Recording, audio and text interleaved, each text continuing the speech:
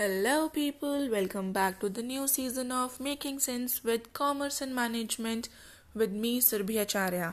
And इस season में हम बात कर रहे हैं whether you should pursue PhD और not.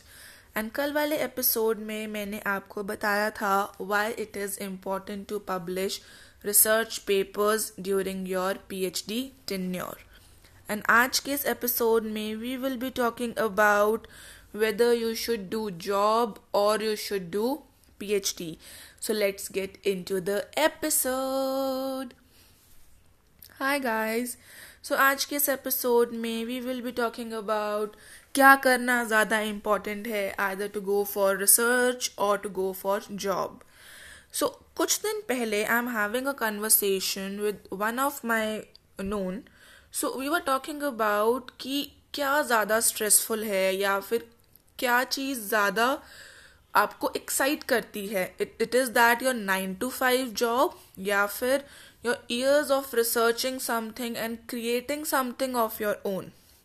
So the point is I will just tell you the perspective, I will just tell you the pointers, I will explain everything and after that just think about everything और अपने आप answer आएगा कि whether you should start pursuing something that is more creative, that is more new, in which you will develop some new thing, or you want to stick to that 9 to 5 job कि सुबह जाना है शाम को आना है, no freedom of work, no freedom of doing anything, same work for years and years और after many years उसके बाद जाकर आपको कुछ promotion और jump and anything you will get, but for n number of years वही same 9 to 5 9 to 7 वाली job आपको करनी है.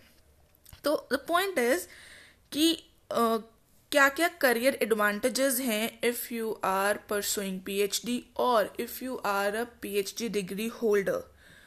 द पॉइंट इज जो रिसर्च स्कॉलर्स हैं, जो पीएचडी डिग्री होल्डर्स हैं, they know how to find answers because they have been into the toughest situation in their life जहाँ पे उन्हें पता ही नहीं है कि जो रिसर्च उन्होंने करनी है या जो रिसर्च टॉपिक उन्होंने चूज किया है, हाउ टू फाइंड सॉल्यूशंस और हाउ टू डू एवरीथिंग, वो हर चीज़ अपने आप करके सीखते हैं. From the scratch they build their own building of knowledge.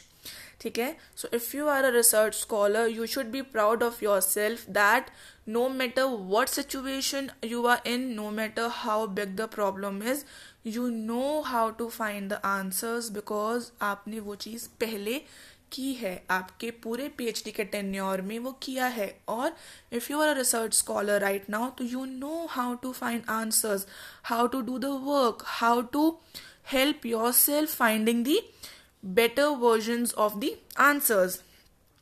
Then second thing is we don't fear failures. PhD research scholars know कि अगर एक result उनके appropriate नहीं आया है, कोई finding properly नहीं आई है, they will start again with new thing and in this point उनके पास already एक benchmark है जहाँ से उन्होंने start करना है. They learn from their failure and after that they build something beautiful for everybody else in the entire world.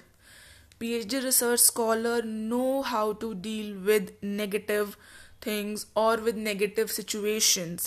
उनको पता है किस तरीके से काम करना है because when you are in PhD, when you are constantly working towards bringing something new, inventing something new, there are n number of situations, n number of times जब आपको लगता है I should quit.